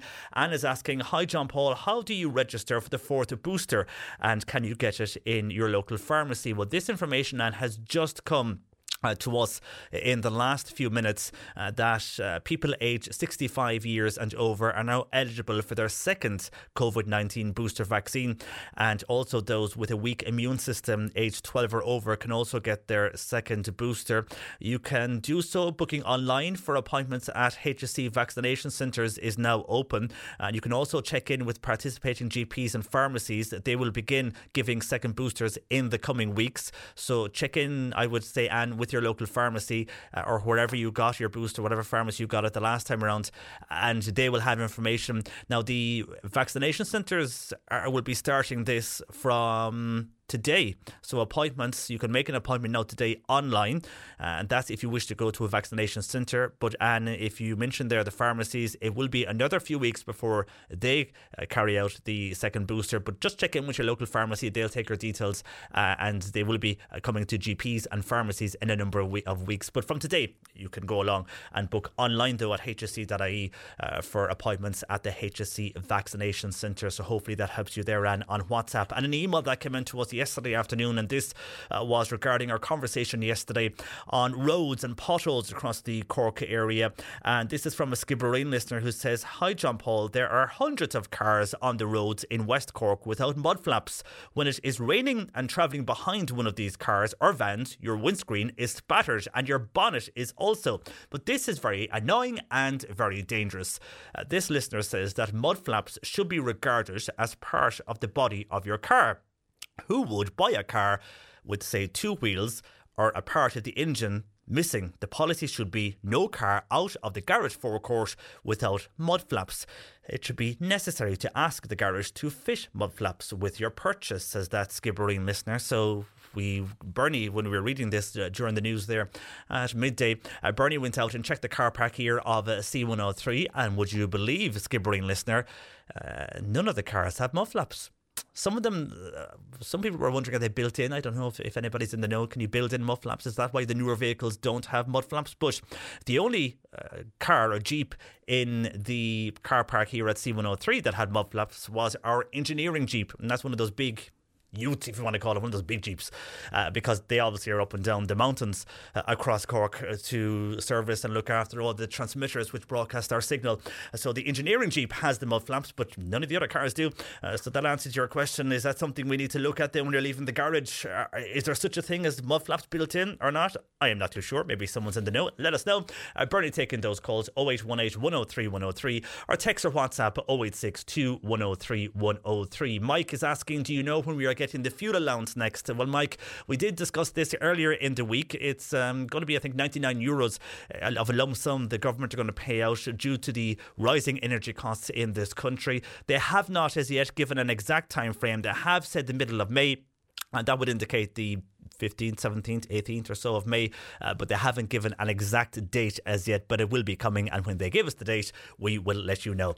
Now, on yesterday's show, we had a number of calls in from people in Fermoy who had concerns over the new dedicated space for camper vans and motorhomes to park in the town of Fermoy. They were moving them from one area to another. They feel that the new area isn't suitable. It's on the side of a road, and we got a number of calls on this. We'll go back to this in more detail on Monday's show, but we'll touch on it now because Kieran Donovan is vice chair of the Phoenix Motorhome Club. He's also a founding member of that club, and he joins me this afternoon. Good afternoon to you, Kieran. Good afternoon, JP. How are you? I'm fine, and thanks for joining us. Now, this came up yesterday because, first of all, a number of people who have camper vans or motorhomes came to Fermoy and they wanted to park, but there was 16 cars parked within the designated camper van spaces. Now they're moving those spaces to a new location, and many feel, they're on the side of the road. They're not ideal for camper vans. Is this something, because you obviously are in the know, you're part of the hub, is this something you come across a lot? No, it's totally unsuitable. Plus, I've heard on very good authority that the road has been narrowed by half a metre because of the placing of those there. Add to which there's two factories just above that road. That's a busy road. Now, it might be suitable for daytime parking, for vans, but that's all. There's no one going to spend the night there on a live road. It'd be too dangerous. Motorhome parking. No, just to make a point, motorhome camper vans, they're the same vehicle category as a car. So technically, we can park anywhere a car can park. Now, parking is parking. The way some people come out without chairs and tables, that's not what we want. Like, dedicated motorhome parking is what's needed, like what they had above the place there, and maybe services. And we've no problem paying for having it because cost. Right, like the Cove there now, the first year they started, they made €20,000, tenner a night, have dedicated bylaws that you can park 24, 48 hours or 72, whatever the council decide. And was that a designated area there in Cove? Designated area, 30 parking bays. They pay tenner a night. There's a machine. You pay the machine. You can pay by card or pay with cash. Or tenner for 24 hours. Sorry, and maximum stay 48 hours. They have a place with fresh water for grey water and for black water, which would be your estate. And that's full nearly all the time during the summer. Lately, we advised in that. We also advised in Dungarvan, right? Now, this is new. They put in 9 bays. Now, I'll just put something for any council that want to listen. There is a scheme called the Outdoor Recreational Infrastructural Scheme, right? They gave money to Dungarvan to set that up. I have a link now if the council want to come back to me or anyone in that I can give them. And Dungarvan got a big scalp of money for that. And, but where they are is totally unsuitable. And €60 per head per day is what people in camper van spend. There's official statistics. I have them there if anybody wants to see them. And mostly older people, not a problem to anywhere quite. I'd just like to have a safe place. Ideally, if you put dedicated spaces, the council put dedicated spaces, you don't have to have your waste disposal or anything in the same place. Could be in a council yard or something like that. But ideally not on the live road. Where it was originally on the hill there was a lovely spot, lovely quite short walk into town. And, shifted them out to the other spot there, she might be shift the car. So it has to be the same difference. Do you know what I mean? Yeah, and many people were making the point yesterday on text that how would you sleep at night time if you're parked on the side of a road? You look, you're liable to be broken into too when you're on a live road. People can get out of it fast and whatever. A lot of the people that have motorhomes are elderly people. And on top of that, the price of them and you just want to look after them, Yeah, and you mentioned there when those people within their motorhomes arrive to a town that the economy will be boosted up because they on average spend about €60 per head. It is worth to have a facility like this in the town. I'll give you another statistic now. Greg the man in Kilkenny, I don't know if you know it or not, is I think to the community council they have a kind of a room and they're parking for 50 campers, and since they opened, apart from the money the community council made, they reckon it's after bringing 1.5 million into the town. And that's not a very big town now, I might add. Couldn't be the size of my. That's a huge sum of money to be brought in. Huge sum of money, and we statistics like that from all over Europe for anyone that wants to see them. And this year, we're going to be flooded with vans. Now, I also find out that any campsite you go to now, just more statistics there, 20,000 registered campers in Ireland, 15,000 taxed at the minute, right? Campsites have only parking for 4,000. So we're different to a caravan then again in that we can park anywhere. Once you just park on your 4 wheels and you're legal anywhere that there's parking and you fit properly and you don't upset other people. But we don't want to do that, as I say, because you're not safe and you're upsetting people. But if there's a dedicated area, no problem whatsoever, paying tenner for, and even if you haven't the facilities, maybe €5 or €6 a night just to park. You know, that, and it will bring money to towns, and like for my is a crossroads between a heap of places. Do you know what I mean? Yeah, and the last thing, as you mentioned there is fine parking spaces or car parks in Fermoy that wouldn't be in very busy areas, and you could park there, as you mentioned, but then you don't want to be asleep in bed and feel that you're not safe because you're not in a designated zone. But if you are in a zone, then you feel you'll be safer. Another option in like what they've done in Middleton.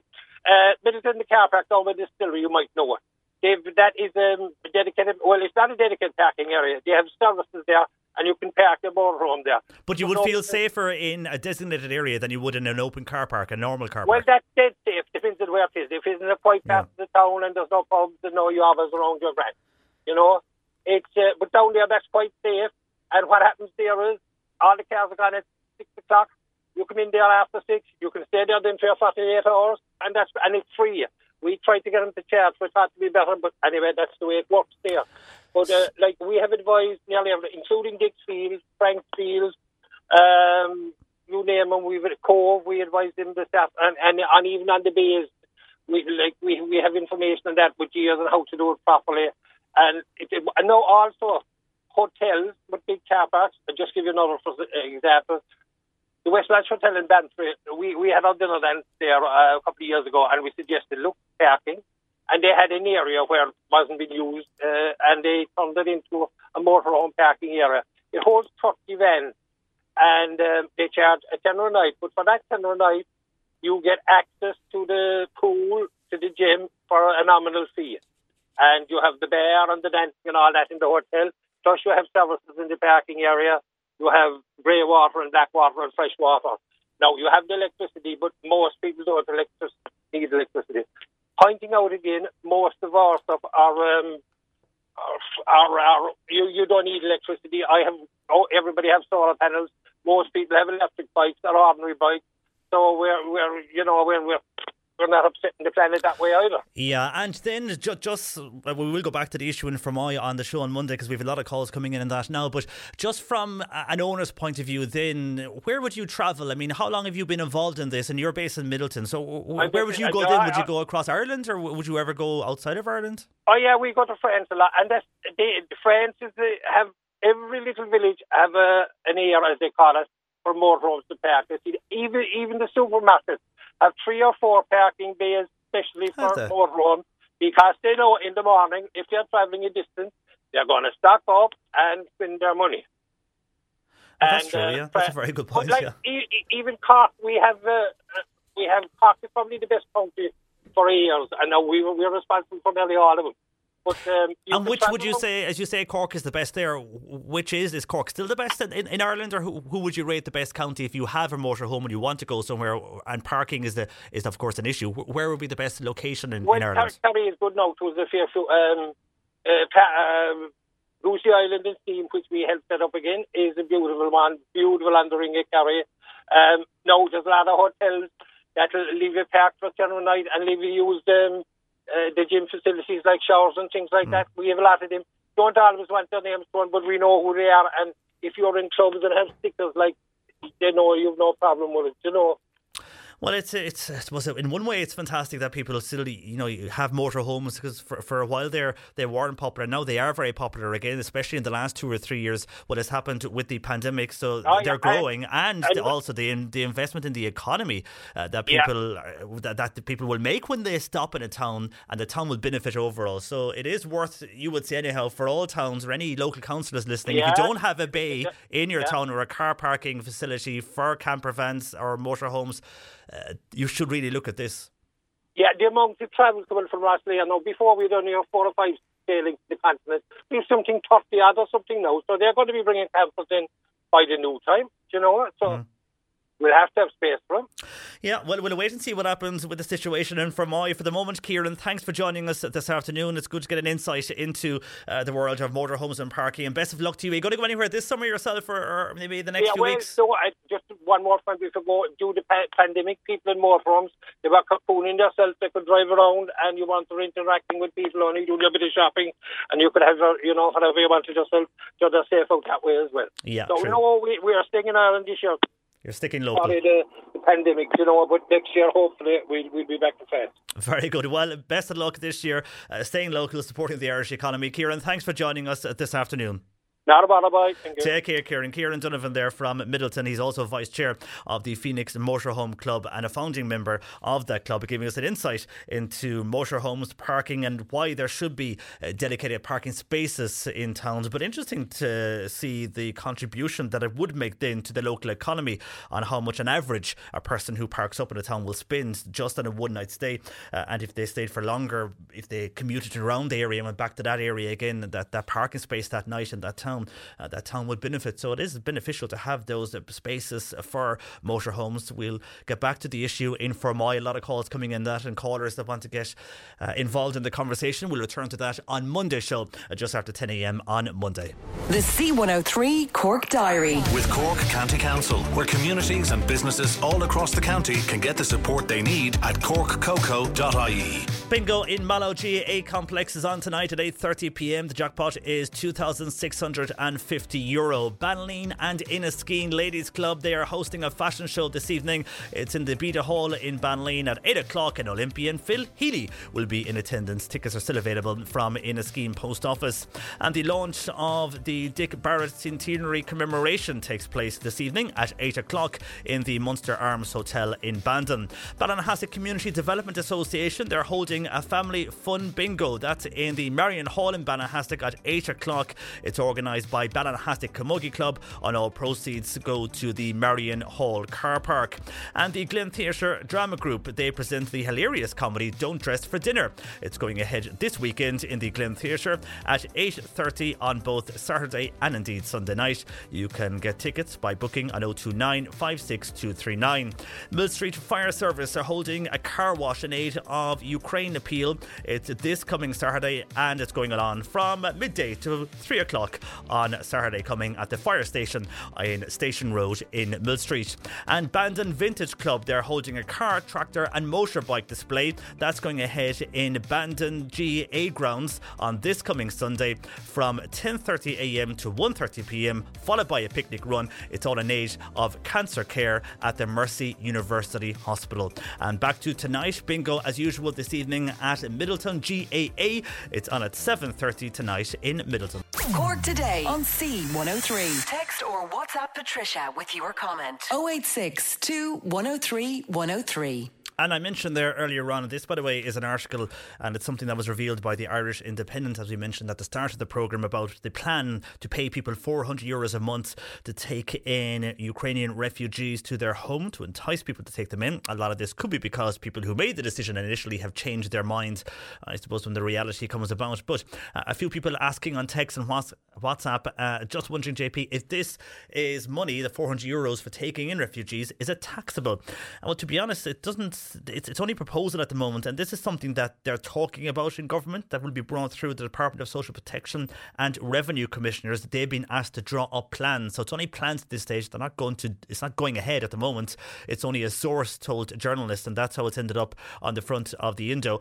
So it's not definitely going ahead. Probably will at some stage, but for the moment, the exact details are not known. I would presume it's not taxable if they're looking for people to take refugees. They'll make it as easy as possible, but when details officially are announced, we will have all those. For the moment, that is a source from the government given to a journalist that's ending up in the papers today.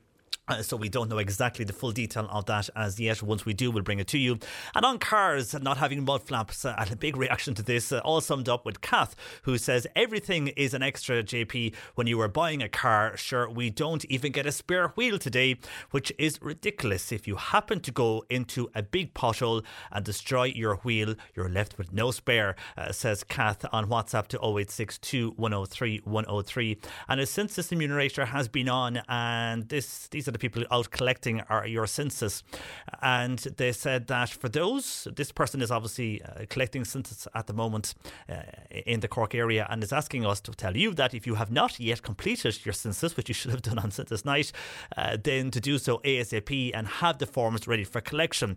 But don't be surprised if the census person arrives to your door late in the evening, because that can be the best time to get people at home.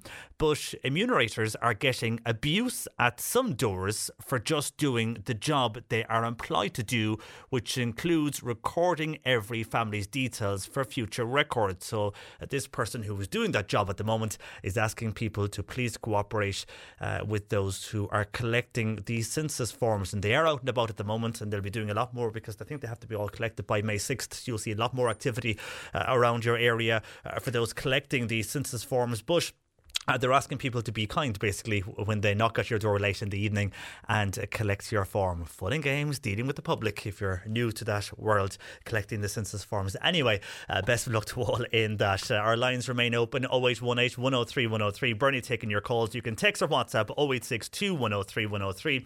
And do you hoard items? Are you looking around your house and there is items that could go missing? Well, if you are decluttering, well, we have the queen of decluttering on the way next. I'm Marie Kingston. Cork today on C103. Call Patricia with your comment. 0818 103 103. Earlier this morning on the programme, we had listeners from various parts of the county in touch with us just regarding phone reception. And one was from Dromina with regards to Vodafone. They have been back in contact with us, and they are saying that they're actually going to reach out to those people who were on to us earlier this morning and deal with them directly to find out what is the problem exactly when it comes to Vodafone reception in Dromina. But just as I'm talking, we've got a statement back regarding the 3 network, because we got calls earlier on this morning from the Bantry area from people who have said they have no reception and no data from 3 who they are customers of in the Bantry area for the last number of days. And we now have just received this from 3 who say that they are improving network coverage for customers of 3 in that area. And the reason why coverage has been intermittent in the last while is because they are carrying out upgrade works on their sites in the Bantry area, and that is having an impact on service. But these works are going to be completed by today. They're scheduled anyhow to be completed for today. So hopefully from tomorrow you should see no problems again for those of you on the 3 network in the Bantry area. But the overall problem was due to them carrying out works on their Bantry site. So thanks to Vodafone and thanks to 3 for coming back to us with those answers. Now, hoarding, it's a sign of anxiety. In findings released recently, it shows that Irish people have hoarding tendencies. Well, this is something we have mentioned on the show before by Ireland's queen of decluttering. That is Anne-Marie Kingston of White Sage Decluttering. She joins me. Good afternoon to you, Anne-Marie. Good afternoon, John Paul. How are you? I'm fine. How are you keeping?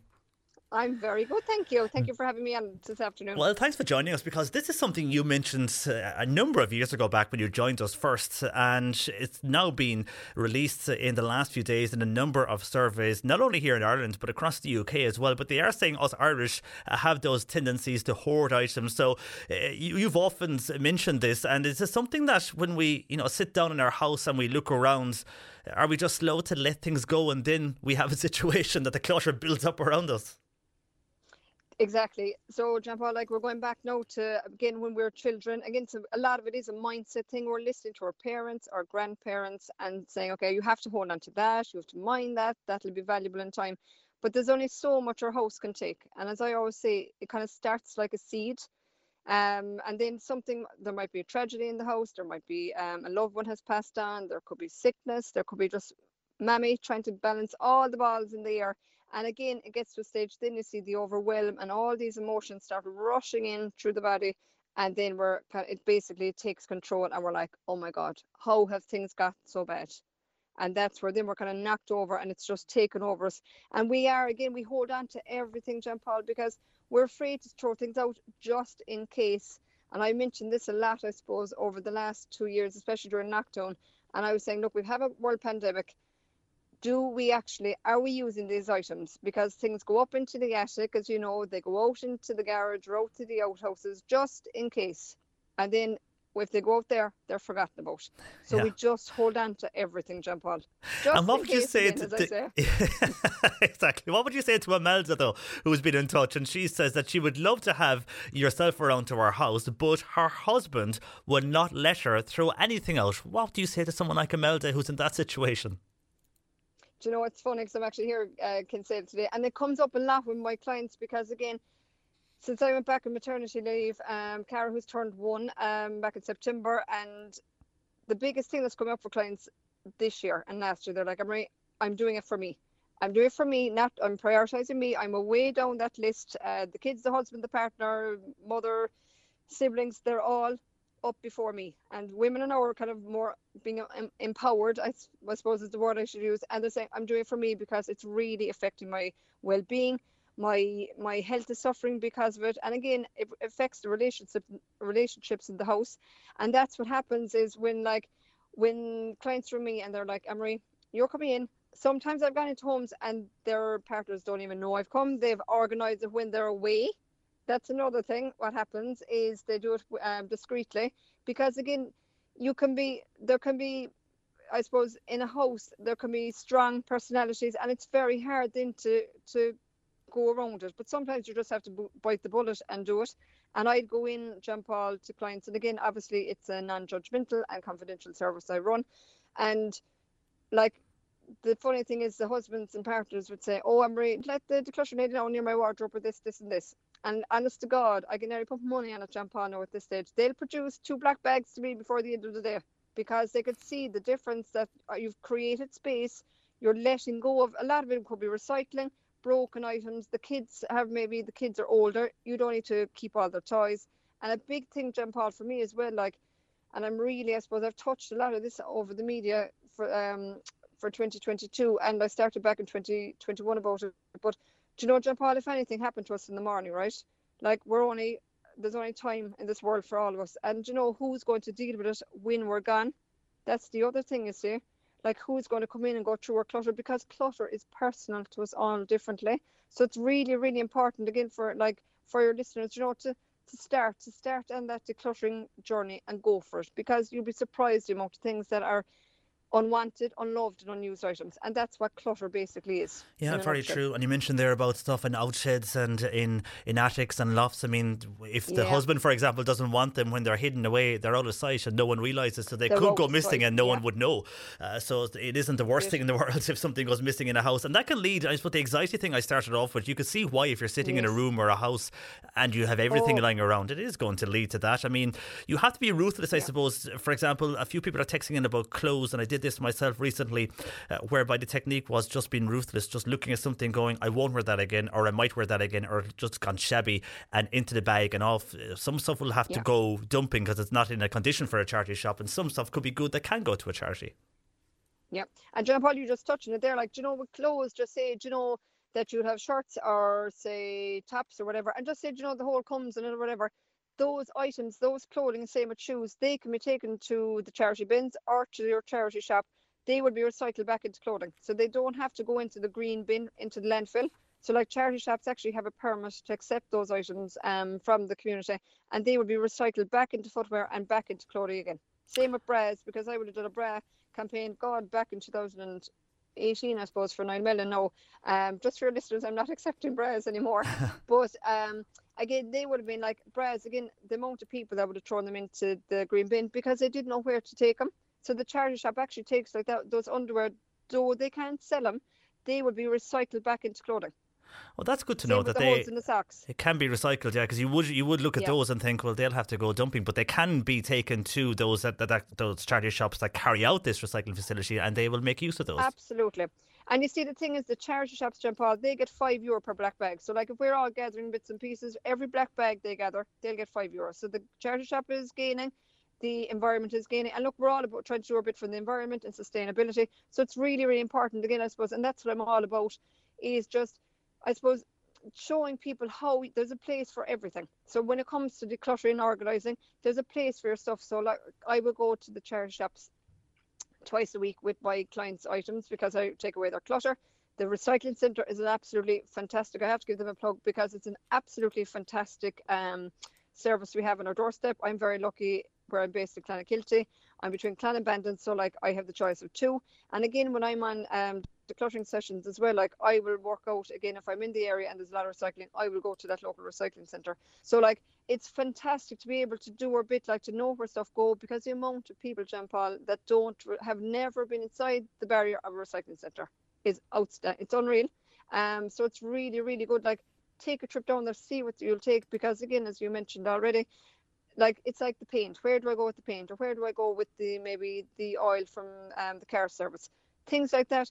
these can all be taken to your local recycling centre. Instead of filling up your sheds with all these items and then you can't open the door and it's basically an avalanche coming out to meet you, these items can all go to its as I always said, it's a destination for everything. True, there is like indeed. Your charity, recycling, family and friends to sell and pay things forward. So it's really, really important because, as I keep saying, John Paul, like decluttering is a constant process. It never stops. So it's really, really important to keep it going, like on a daily, weekly, monthly, yearly basis. Don't let the clutter again build up until and that's what a lot of clients over the years have shared with me, especially the last 2 years, John Paul. Do you know there was no birthday parties? If you have small people in your house, there was no birthday parties. There was nobody coming into the house. And people, I suppose, like us all, look, homeschooling was on the agenda for a lot of us. So again, I suppose, look, our priority, it wasn't on our priority list. While now things are opening up, we're, thank God, welcoming people back into our homes again. There's parties, there's gatherings, there's Holy Communion confirmation season kicking in shortly. So it's really important now to kind of get on that decluttering journey and clear stuff out. And while some people, you have to be ruthless. Yeah, but you have to be ruthless when it comes to anything, especially with clothes and decluttering. But if somebody wants to help Anne-Marie, what's the best way to do so if they feel they can't just do this on their own, they need help? Perfect. So what they can do, my number is 087 652 9901, and I usually hang out, my usual haunt, as I always say, is on Facebook. So that's where I usually hang out, and all my details are there as well. I have a new website kicking off hopefully by the weekend, and that'll be www.whitesagedecluttering.com, and all my details, John Paul, will be there. Very good, Anne-Marie. As always, great advice, and we'll chat to you again soon. We could chat all day, but we must go to news. But thanks, Anne-Marie, for joining us. Thanks, John Paul. Take care. Anne-Marie Kingston there of White Sage Decluttering, and just talking about how hoarding certain items can lead to that anxiety, and great tips there on how to declutter your home from Anne-Marie. That's about it from us for this week. Patricia Messenger is back on Monday morning with Cork Today from 10 a.m. My thanks to Bernie Murphy, who produced across the week. Have a fantastic weekend. I'll chat to you again tomorrow morning here from 8 a.m. with the all-new C103 Sports Breakfast. If not, back here Sunday morning from 10 a.m. with the Irish Sunday across North and East Cork and the City, John Green across West Cork. Have a good weekend. Chat to you tomorrow morning at 8. I'm John Paul McNamara. Even when we're on a budget, we still deserve nice things. Quince is a place to scoop up stunning high-end goods for 50 to 80% less than similar brands. They have buttery soft cashmere sweaters starting at $50, luxurious Italian leather bags, and so much more. Plus, Quince only works with factories that use safe, ethical, and responsible manufacturing. Get the high-end goods you'll love without the high price tag with Quince. Go to quince.com/style for free shipping and 365-day returns. Hold up. What was that? Boring. No flavor. That was as bad as those leftovers you ate all week. Keke Palmer here. And it's time to say hello to something fresh and guilt-free. Hello Fresh. Jazz up dinner with pecan-crusted chicken or garlic butter shrimp scampi. Now that's music to my mouth. Hello Fresh. Let's get this dinner party started. Discover all the delicious possibilities at HelloFresh.com.